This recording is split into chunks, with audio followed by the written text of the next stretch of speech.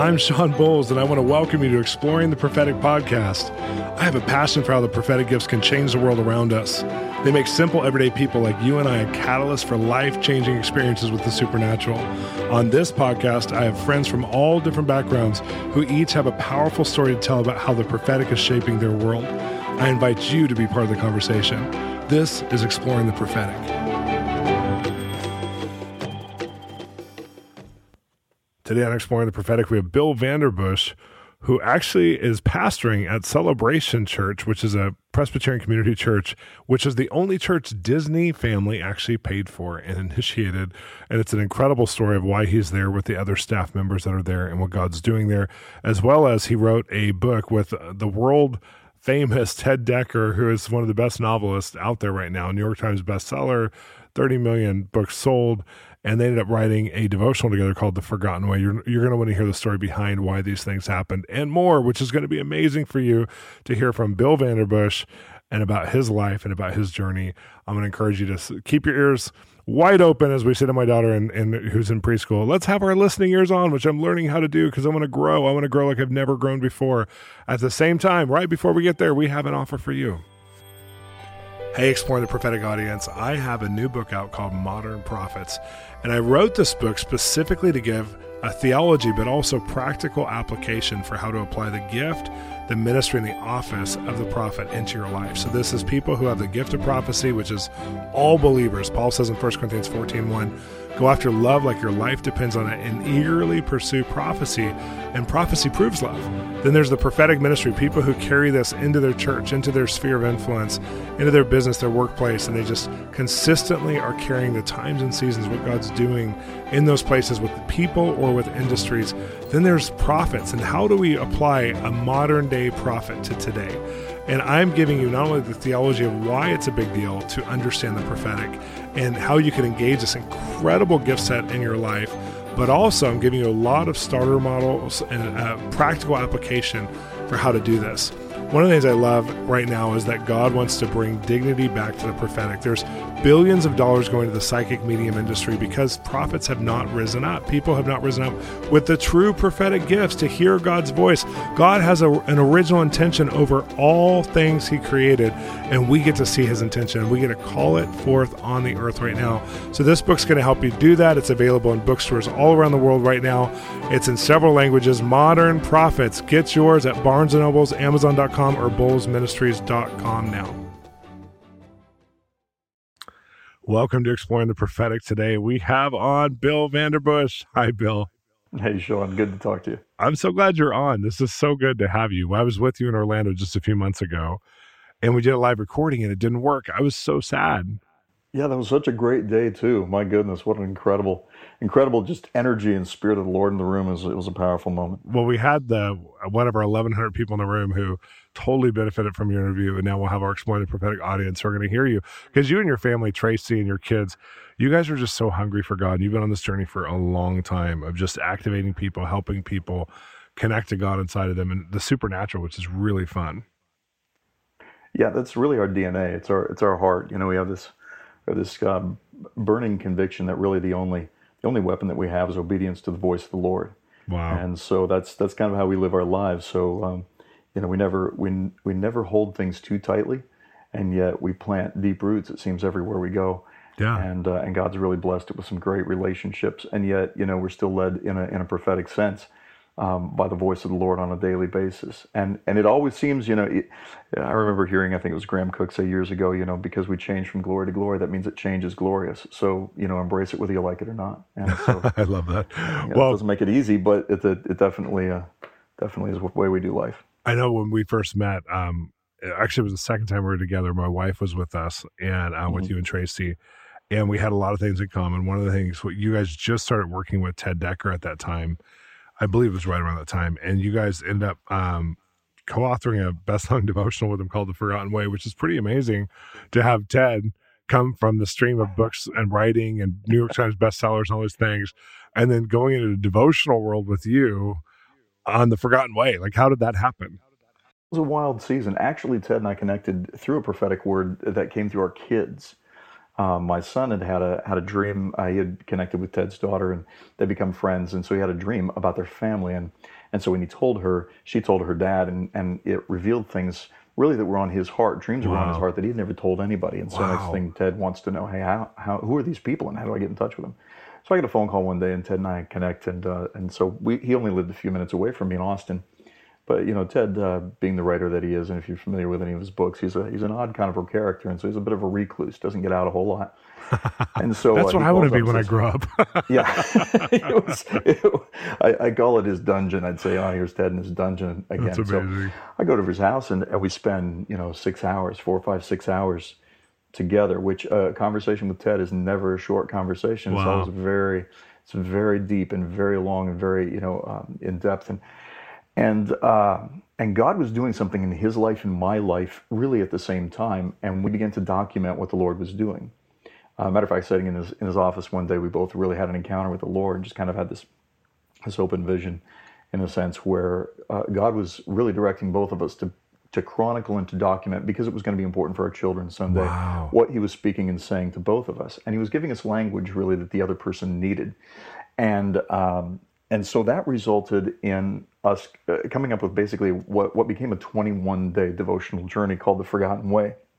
And it's centered around 5, we call them declarations. And everything we did with this book, by the way, we called it The Forgotten Way of Yeshua, or The Forgotten Way, the path of Yeshua to power and peace in this life. And so we use words like that for the purpose of reaching out to people who perhaps had a Christian upbringing, but had somewhere steered off into a New Age bent. Yeah. They wanted to get at the mystical side of things, but had been rejected by Christian orthodoxy. And so we wrote this with these 5 declarations in mind, and they're still really, really a catalytic thing to my own heart and life to this day. And they are basically, in a nutshell, number 1, that God is absolutely good and infinitely complete, filled with love, joy, and peace. Love is his overall pervasive nature. The second is you're made in his image and likeness. That's my second. And the revelation of that gives you a revelation of you, right? So, and then the third is you really have one journey in this life, and that is to see what he sees about you, to see who you really are. And it's the idea that God told Jeremiah, I knew you before I formed you. So then the question is, what did God know? Because what he knew is who you are. And that leads to the fourth, which is to see who you really are, and to step into the truth of that identity will require a very difficult task, and that is letting go of everything that you're not.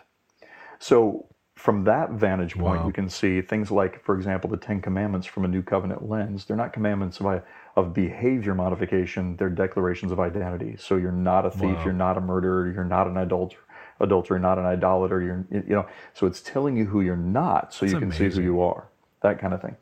And so once you let go of all the lies and labels, then you come to the 5th declaration, and that is this: the authentic evidence of the true you is love. And of course we take that out of 1 John. So everything's strongly supported by Scripture, and it basically takes people on a journey of identity. And it's been really powerful and life-changing for a lot of people. So it was really an honor to write that with Ted. He remains a dear friend, one of my best friends to this day, and was actually just down here in Florida visiting us a few days ago. So it's so fun. Well, and I think of he's such a mainstream author, but he's done some faith-based books. But most of his books are just books. They're just mainstream books. And they're really gritty, they're really intense. And so for him to cross over and write something like this, that hits, uses his same platform with you to hit a place of identity, I think that's so brave. That's just so great. It was a strong move for him, and that's why The Forgotten Way is not available on Amazon. Actually, it's only available at theforgottenway.com, and the reason for that is because we wanted to just kind of keep this to Ted's core audience, because we knew it would be basically his fans, which he has 30 million readers, right? So, but we wanted to keep it to his core audience. And one of the reasons for that is because Ted wasn't 100% sure that he wanted to shift his entire brand to being a spiritual guru to anybody. Sure. He just, and actually none of this was ever supposed to be published initially. It was something that we were just keeping for ourselves and eventually to give to our kids. And it was actually our wives that convinced us to put it out. So. No, and I think that's important because there's a lot of people. We also do a lot in the entertainment industry, and I know you have a heart for the entertainment industry. It's part of your passion. And it's neat to see people who are entertainers or people who are, thought leaders in that world who actually will do a passion project like this and release it somewhere to an audience and that they weren't expecting what will happen. And a lot of times Christians put the pressure on, now change your career and this is who you are, versus this is something you did that we really are grateful for. Thank you. And now go back to being you, who God created you to be. It's like, that's great. And I think it's so good because I feel like I'm hearing projects of musicians who don't normally do faith-based projects, but they're going to do like a faith-based song. And it's like, if that's all they ever do for the church, so to speak, the church mountain, I'm like, yes, that's amazing. Yes. Thank you for that. And don't put pressure on people to be something or not, or to conform to something or not, which is just, I love that you're in his life because I know you keep people on their identity track. Yeah, it's blurring the line between the sacred and the secular, which I think is so important. Totally. That people have a value for those momentary expressions where you come into a place with a sweet spot in the presence of the Lord, that can touch a musical artist or an actor or whoever it happens to be, and just for a moment they kind of give a glimpse into a completely different world. And I love that. I think there's some real strong value in that. I do too. Well, I'm going to take our listeners down a different journey now, because one of the things that we found we had in common when we first met was our love for Disney. Your whole family loves Disney. Our whole family loves Disney. And we love it for real. A lot of people are Disney fans, but we feel a spiritual assignment, and so do you, over something around the Disney world. We don't know exactly what it is, but my first studio that I ever ministered at was Disney, to the Bible fellowship that was there. And then we ended up doing, a spiritual emphasis day at Disney Studios, and we did one at Disney, at the amusement park. We've done some spiritual emphasis stuff behind the scenes, met with employees. And I remember sharing some of those things with you, and you were sharing with us about how your family, like your son and daughter, end up working for Disney, and you guys end up going to the town of Celebration. You have to tell us the journey, because it's so unusual and it's so cool. And I just want to say, on my part of this, I feel like a lot of times when we see things that have happened, like a lot of people don't realize, because they've heard so publicly what Disney wasn't and what he couldn't do. And they've heard so publicly about his failures or some of the hardship, because when you're that public, you're somebody who's left a mark on a generation, not just in one genre, but multiple genres. It's easy to see what didn't happen. It's easy to see what, but the beautiful thing is, I remember Ken Wales telling me personally the story, and he was the one who made, Amazing Grace, and he made, Chariots of Fire, and these movies that are so epic. And Disney brought him out of high school to make those movies and shared a week with them. Not to make those movies, I'm sorry, to speak into Disney World or Disneyland, and to speak into the Disney process as a teenager, because he didn't have that audience yet. And after a week of spending time with Ken, he really shared his faith with Ken. Ken was already a Christian, but he shared his faith with Ken and said, I'm doing this, for all children. I originally wanted to do like a Bible themed park, but I realized that it would isolate so many children who are on the earth today. And so we're doing a Magic Kingdom, just a reflection of where all children are empowered. And he had a private devotional book and a journal, and he showed Ken like scriptures that he'd been praying, things he'd been praying, and how sometimes the church was at odds with them. And just this whole thing where he was on a spiritual journey. And Ken started his spiritual journey because Walt Disney put him through college, through film school, and ended up, Ken still has, those, now he's, unfortunately, Ken is in a hard place physically, but he has those journals of Disney, the spiritual journals, where they're his prayer journals. And he actually prayed to our God, Jesus, and for direction. He wrote down scriptures that meant something to him. He wrote down prophetic words. And no one really knows that side of the story, because we've seen the humanistic thing and a lot of the things that Disney has not, that the church is upset with, or that the church doesn't feel like are good values. But we haven't looked at the big picture of imparting identity to a generation of children, and now multiple generations, and these kinds of things. So I just set that as a foundation, because I feel like you moving to this town of Celebration and standing in the gap of what you're standing in is an act that's prophetic and intercession and so fun and so God. So take us on that journey. Well, yeah, we do. We pastor. I pastor here at Community Presbyterian Church in Celebration, Florida, which is a community church, which means the vast majority of people, I think, that go here are not necessarily Presbyterian in their heritage. It was Presbyterian because that was sort of the way it had to be. This was a concept, an idea that Walt Disney came up with, and but was never realized or seen in his lifetime. And the Disney Corporation actually built the church, or gave the land. Disney family gave the land to build the church, and Walt's niece was here at the groundbreaking. Of course, shared a lot of insights with him. We have people in our church that knew Walt, that personally had a relationship with him. One of the oldest Disney employees at Walt Disney World, who moved over from Disneyland, who knew Walt, is in our church. So got a lot of insight and heritage there. But I'll take you back to the journey of how we got here in the first place. My wife and I, of course, pastored in Austin, Texas, where we met you many, many years ago. And my kids, when they graduated from high school, decided they wanted to go to college in Orlando, which both my son and daughter have done. And during that time, they worked at Disney World because they had just real value for that. And my dad was an missionary evangelist, who was kind of an apostle of joy, and he was happy long before being happy was cool in the body of Christ. And so when Disney is called the happiest place on earth, man, that's where he just wanted to be in the center of it. And he just loved being here and talking to people. So I grew up around here. It was very nostalgic for me. My kids then would, come here, as small children. And then I remember when my son was 6 years old, leaving the park one night, he said, "Dad, I'm going to work here someday." And he never let go of that until it actually happened. So, they come here, and we're still in Austin. And Traci and I became those parents that missed our kids. And so we decided one night we're going to look in Florida for some property in Celebration, just a place to rent. Thought, I'd done this book with Ted Dekker. It had done really well. I had a lot of opportunities to speak and could be, out almost every weekend. Yet I'd been pastoring in Austin for so many years. We had just a ton of relational equity. And so it was a hard thing to leave. Yeah. So we really needed a prophetic word to give us some direction in this. And so one night we looked for property specifically in Celebration, just looking through apartments, looking through houses for rent, just whatever we could find in Celebration. That night I went to sleep, and I had this dream where, in the dream, I'm on a roof of a house, and I'm roofing it with a pastor who was a good friend of mine named Neil Rhodes.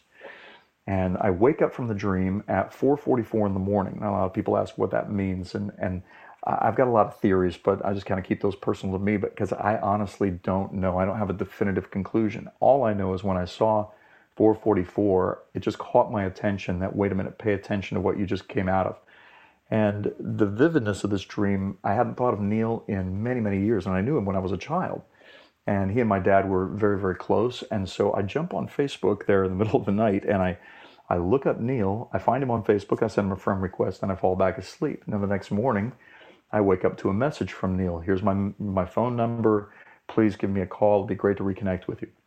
He says, so I call him up and I say, "Neil, what are you doing these days?" Well, he says, "I've been working with David Wilkerson for many, many years." Of course, Pastor David passed away.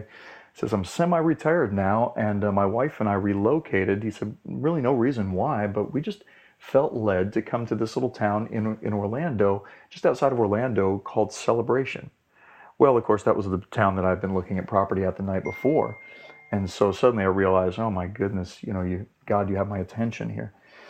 So Traci and I jump on an airplane. Long story short, we find ourselves in Celebration, reconnecting with Neil. And I said, what are we here to do? Are we here to start a church? What's God saying?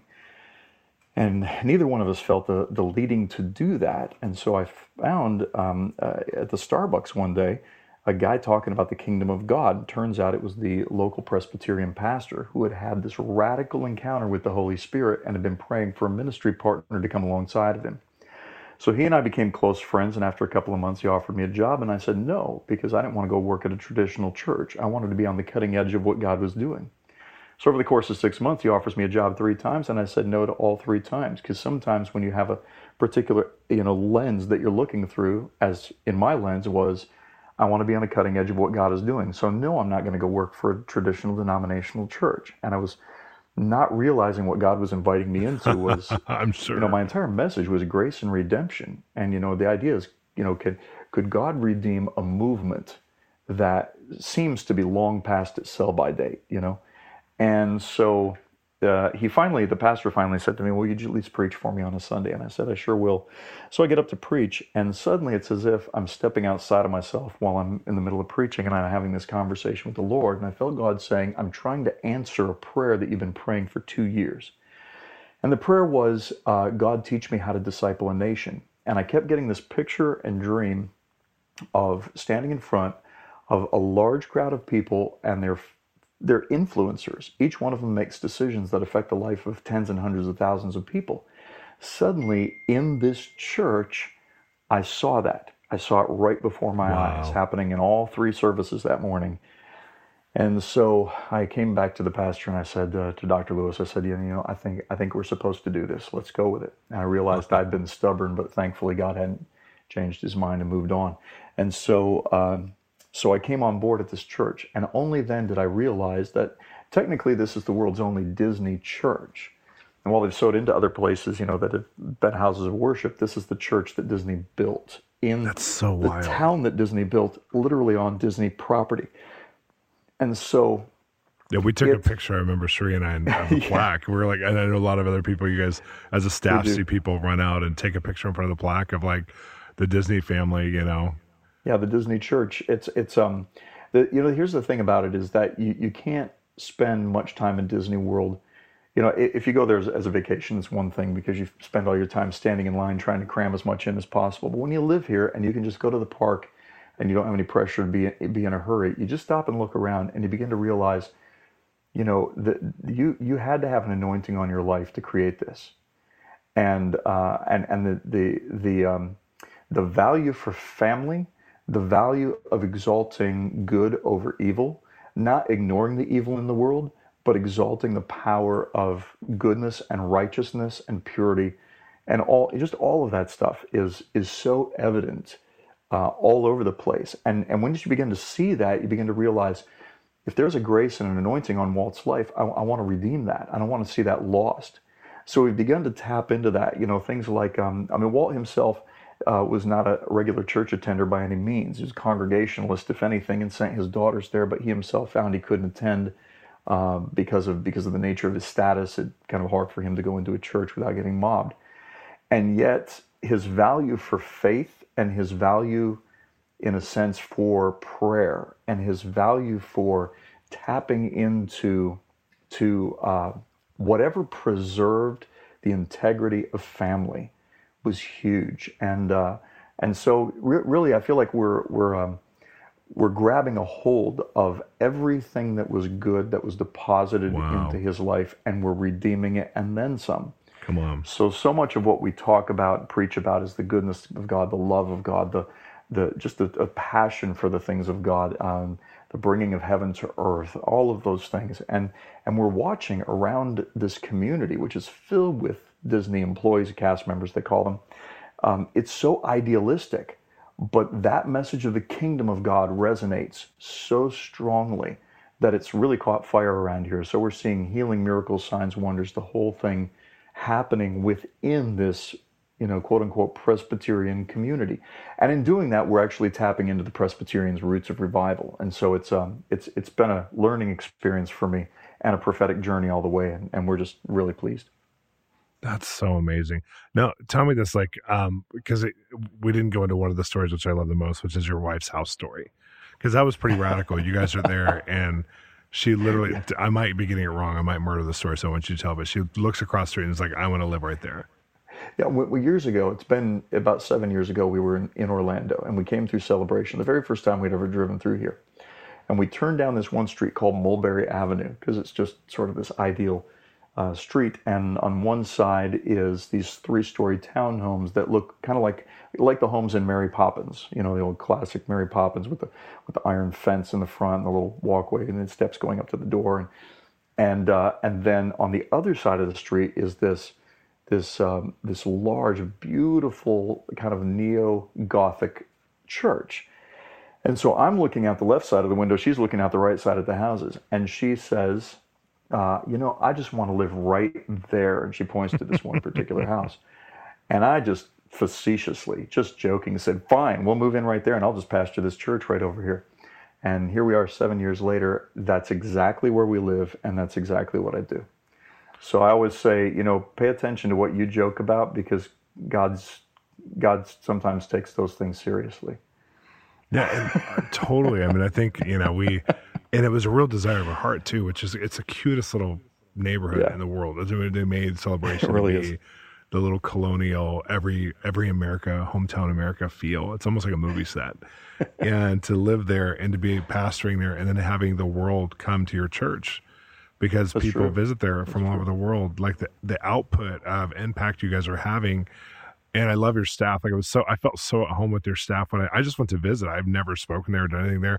I just went to visit, but they're like, two of your team were like, we just took people through your e-course and hearing God's voice. And, some other people are like, we just watched you here. And some other people are like, we're going, it was so familiar. Exactly. Like you guys have brought, and the other staff there have brought such a tribe of just God's presence and goodness and love there that it's just so beautiful. And I love that it's there.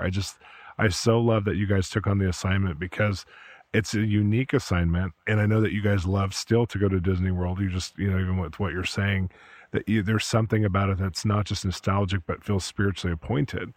And it was interesting talking to, one of the women who Traci brought us out with, her and her husband, and I won't use their names just because I don't know if they want their names to be used, but he works in, at Disney World. And so your wife brought us with his wife, and I ended up having some great time talking, and so did Sheree, to both your wife and to her. And she was just sharing about their spiritual assignment, like that they knew that they were assigned by God on the Disney lot, that it was a spiritual calling. And I think for our listeners, I think it's important for them to understand how outside the box God is, that God, anywhere he can get glory and every place that he can shine is his. It's like, it's just his, like the whole world is his. And he is putting people in unique positions for unique results in our generation. And I everything that God had dreams over Disney, even before Disney dreamed it, God isn't allowed to return void, regardless of what Disney does wrong as a company or corporation. There's a purpose spiritually on the company still that God is going to harvest and use, which I think, how awesome is that? Yes. And, in years past, just because I know you're a fan as well, but find this interesting. In the years past, some of the emphasis at Disney has been a lot on the villains and the darker side of things. If you go online, I encourage people to do it, to watch the night show that they do in the Magic Kingdom every night. It's called Happily Ever After. It was created by somebody who really caught a perspective of identity. He's actually here, part of our community, and there's very little emphasis on the villains at all. As a matter of fact, the darker side of things, there's a little bit of conflict in the show, so it provides some drama, but very little emphasis on the villains side of things, on the magical side of things. That's diminished. And love and identity became the core of this show. And the entire thing is centered around, Mufasa saying to Simba, remember who you are more than what you have become. And so each night, 65,000 people get a 16-minute lesson in identity, and really challenged to see beyond who they've become, that there's really more. And I think that's so much of the core of what we teach, in terms of revival culture and the kingdom of God, and seeing just the coming move of the Lord in our nation, especially all over the world, is just for people to see beyond where their journey has taken them, to recognize, wait, there is way more, and to get an appetite, to develop an appetite for that. Wow. And I feel like in some small way, in spectacular fashion, we're getting a chance to see that imparted every single week. And so we've taken many, many people, many of his friends that you have and I have, both revival leaders, to the Magic Kingdom just to see that show. And, to a person, they're just jaw-dropped with just amazing sense of the prophetic nature of what was created there, because it was definitely created with purpose. No, and that's the key. I think you're just giving us such a key as far as how to see things and how to align your expectations with God's reality versus man's reality, and how we live. We live in a state where we're supposed to be focusing on who God is and what he's doing. It's whatever's right, pure, noble. That's what you're supposed to fix your mind on. And you're doing such an excellent job of helping people to live that out there in Florida. But you also travel around and share and teach. And I want to actually bring us forward again onto another story, because at one point, one of the places you went to do ministry at is Maui, which is, you suffer a lot. You live in Orlando, at Disney World. You lived in Austin before that, and then you had to go to do ministry in Maui. I mean, it's a really hard life you live. We're the coolest places on earth. God has given us good assignments. I don't know if he just doesn't think I can handle something hard, but I have no complaints. No, I'm just giving you a really hard time. I love where you're called to, and but I think their common themes are their entertainment towns. And I think you go to a lot of places that either are going deeper and digging into the supernatural, or they're entertainment type of towns that are doing both. But one of the stories that you told me earlier, I want to kind of highlight for our crew, because I think it's so key, and it goes back into another place of identity. But there was a man named Frank. Tell us what happened. Yeah.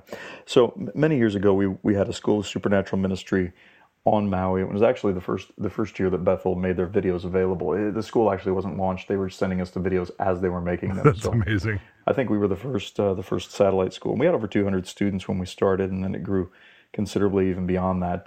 People from all over the island, they just had an appetite for what Bethel School of Supernatural Ministry was carrying at the time, and we all did. We were wanting anything we could get our hands on at the time.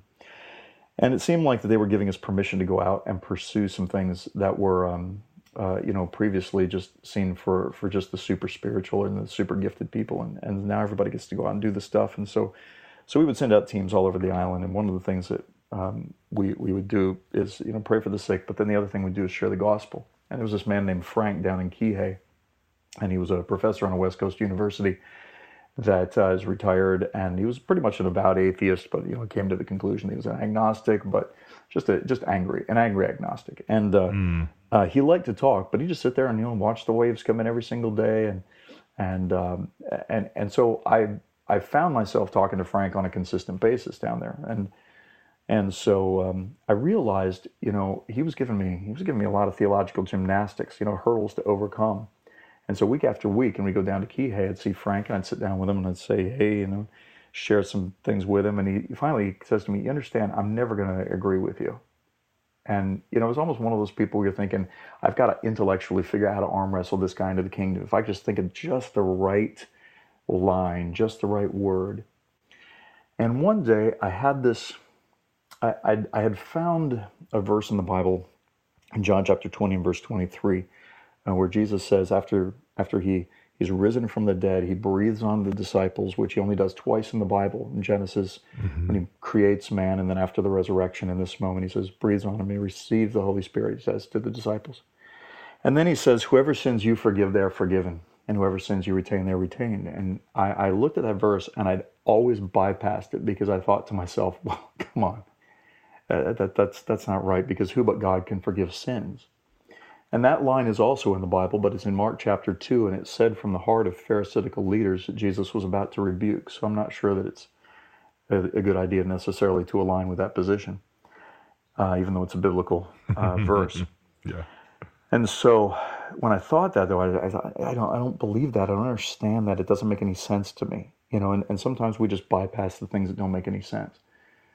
So on this particular day, I'm sitting with Frank, and he's going on and on about, the universe and evolution and all these different things, and why he doesn't believe, and science has proven this and whatever. And if God wants to show up, he could just show up and say something. He doesn't make himself known. He doesn't, and all of these things have happened in my life that are painful and all this stuff. And if he's really true, I've got some things I want to say, and just every argument that you can think of. And one day, I would call it a holy frustration. I just suddenly found myself blurting out, and this falls out of my mouth. I said, Frank, if Jesus Christ were sitting right here, his physical mouth would say to your physical ears, Frank, I love you, and I've forgiven you, and you're cleansed and you're pure and you're holy in my sight because of what I've done, not because of what you have done, because of what I have done. And I see you as redeemed. And I'm just speaking all this stuff over Frank. And as I'm talking, I kind of look over, because now Frank is staring out over the ocean, and I see a tear just rolling down this guy's cheek. And so it caught me off guard, and I stopped talking. And he says, this is what he responds with. He says, I don't know why, I don't understand how, but I've never felt what I'm feeling right now in my whole life. Wow. And I realized something really remarkable in that moment. And that is, I was really trying to appeal to the intellect from an apologetic base, but I had never tapped into the prophetic declaration of grace over a person where I actually believed that the grace that I released could actually matter. Or I could say it like this, that the grace that I released could actually reflect the compassion of the Father's heart to a person from a human's voice. So good. And so at that point, Frank accepted Christ sitting right there, what prayer did Frank pray? By the time I got around to saying, Frank, just say this with me, he was already in. It was a byproduct of a heart that had already opened itself up to a God who by nature is love, and wasn't counting Frank's transgressions against him. And so I realized leading people to a place of salvation is breaking off the lie that they believed about themselves, about God, about who he is, about what he's like. And I mean, Frank just sat there and experienced love that day. And that experience, that encounter, all of the arguments fell away. There was no arguments at that point. And from that day to this, that's been it for me, is just declaring and speaking and releasing grace over people. And the funny thing about it is it carries weight and it carries power. And I don't believe that when we release that, then they are forgiven. I believe we're simply just coming into agreement through declaration with what Christ has already purposed to do. Yes. And we're never more in agreement with the heart or the will of God than when we're reflecting his love and releasing his grace. Well, and someone like Frank too, I think, I had a conversation one time recently with an atheist, and he was saying, if all of a sudden humanity was wiped out by a plague and there was just a few left and they didn't have any religion at all, science would still reemerge and it would still have full truth, but religion would be gone. And I said, that's if there's not a living God. You're looking at it as if religion is just religion, that's true. But if there's a living God, he's actually gonna, reveal his nature over and over and over, just like science will re-reveal itself. A living God will re-reveal himself. Do you want to just ask him? And he's like, no, I don't, because I don't believe in a living God. And I said, well, let's just ask him if he's living and ask him to touch you. And if he's not real, you have nothing to lose. If he is real, you have everything to lose. So let's do it. So I just prayed with him and I go, let's ask God, are you real? You ask him in your heart. And he said, are you real, God? And all of a sudden he heard externally, yes. And it freaked him out so bad that he was like, oh, he didn't know what to do. He's like, I don't know did you hypnotize me? Which I love. I'm like, you think I'm powerful enough to hypnotize you? I don't know how to hypnotize people. Thank you very much. But we ended up having a conversation, asked God a number of questions, and some rooted, painful questions. It was funny because he went there, about, they're too personal to do on the air, but about father stuff and whatever. He asked these questions to God and God answered him. And because of that, he got saved. But it's that concept of you being available to reveal the grace of God that way and to actually change your mind. I love that as a Christian. Sometimes we have to be the greatest, the ones who change the greatest versus the people we think we're called to minister to. And something inside of you changed so much in that moment. And I just think it's so profound. Yeah, I ended up beginning to preach and speak on the grace of God. And it was a radical message. It wasn't people say, you just give people a license to sin. That's never what it's been about. It's been about God teaching us how to manage our freedom by living under surrender and obedience to his voice. And there's tremendous freedom and wholeness in that. But I think it's taking that posture of from a position of being seated in heavenly places and recognizing that the power of our weight, of our words, is a big deal. Jesus said of his words, my words to you are spirit and life. Well, if we're made in his image and likeness, our words are too, if we know what we're speaking and what we're saying. And so releasing that over people in a tangible way, I ended up writing an entire book about it called Reckless Grace. And I just came from a conference and people were coming up just left and right saying this entire concept is so practical. It's setting me free. And I'm leading people to Christ. I mean, he told me just yesterday, I'm leading people to Christ that I've been arguing with for years, but I'm leading them through encounter rather than intellect. Yeah. And I think of a lady that I met in Rochester, Minnesota, who was debilitated with a scoliosis condition that was the worst that the Mayo Clinic had ever seen. And she one day fell out of her wheelchair and lay overnight for 8 hours in this debilitated condition. And she's laying on the floor and she's crying out to Jesus, just saying the word Jesus over and over and over again for 8 hours. And then he shows up. There's a book written about it called Rush of Heaven, but Jesus shows up. He reaches down, takes her by the hand, lifts her up. She sees his eyes, and she says, all I had to do was see those eyes of love, and that just changes everything. Wow. Takes her by the hand, dances with her around the room. She's totally healed. She straightens up totally. All the sores that were on her body from her condition, totally healed. Her nurse shows up at the door and drops everything. She can't believe that her patient is standing there. So I'm hearing this story and this testimony, and I'm thinking to myself, why 8 hours? I mean, I'm getting offended while I'm hearing this story because I'm thinking, why 8 hours? I'm like, God, did you have something to do? You have something more important to do? I mean, that's your daughter laying there, and she's crying your name out for 8 solid hours. And here was the crazy part. And this is why I tell this story. She hadn't even thought of that. And this was her answer when I said, why 8 hours? And she said, I don't know, but when he showed up, it didn't matter. Yeah. And I realized that that's the thing with an encounter with God that transcends intellect. Yeah. Is when the presence and the power and the love, the authentic love of the authentic God, of the authentic gospel shows up, he dismantles all of our offense and all of our arguments.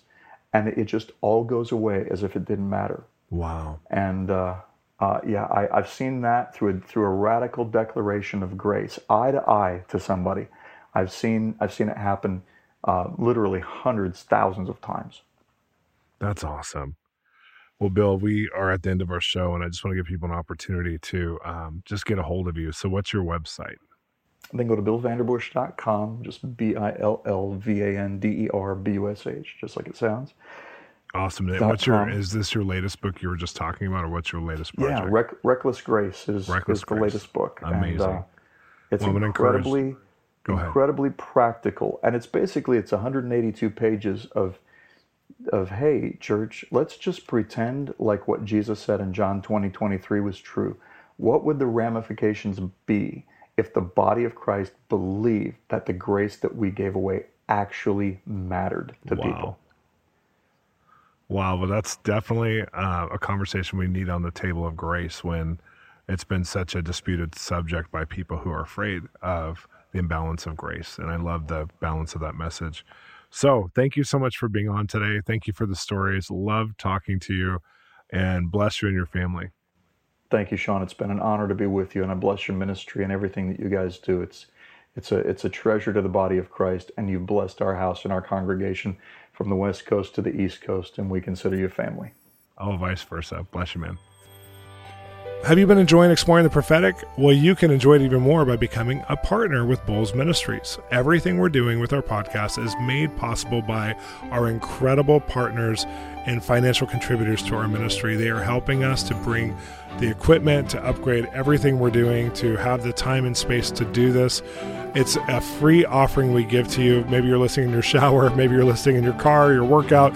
Well, I want to continue to do this. I want to continue to have these incredible guests tell their prophetic process of how God's spoken to them, so you can get a vision of how God speaks to you, and also so that other people all around the world can have this resource at their fingertips from their smart device, their computer, their YouTube, whatever they have, that they will have this incredible resource. So go on the partnership journey with us. As a partner, you're going to receive an email and communication every month from us. We resource you with a partnership page that has literally dozens and dozens of messages that only of our partners have. We also have partnership contribution back to you, where we actually give resources.